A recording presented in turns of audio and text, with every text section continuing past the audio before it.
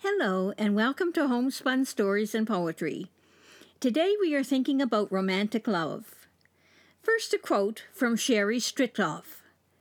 Romantic love has inspired poets for centuries and been the subject of plays, songs, movies, and any other creative or artistic endeavor you can think of.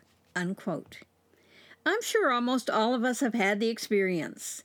The rushes, the excitement, the ups and downs in communication, the roller coaster emotions that only lovers experience. Sometimes these experiences lead onward to a full commitment to one another that lasts a very long time. I recently met a couple who have been happily married for 56 years.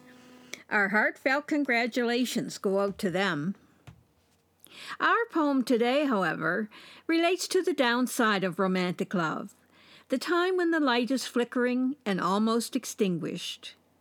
As an introduction to the poem, here's a quote from Anais Nin. He who had done more than any human being to draw her out of the caves of her secret, folded life, now threw her down into deeper recesses of fear and doubt. The fall was greater than she had ever known, because she had ventured so far into emotion and had abandoned herself to it. Unquote. Here, then, is An Inconvenience, written and spoken by Elsie.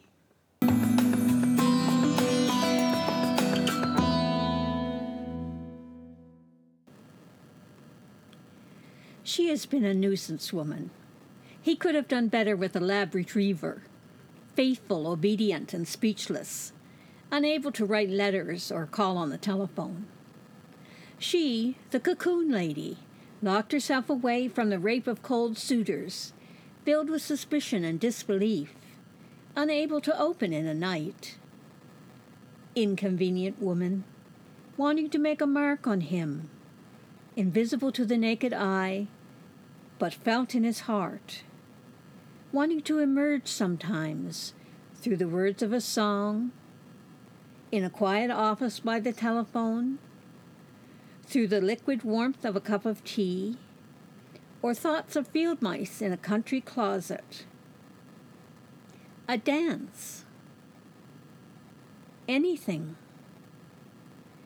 Nuisance woman, feeling memories through the palms of her hands and coming up empty.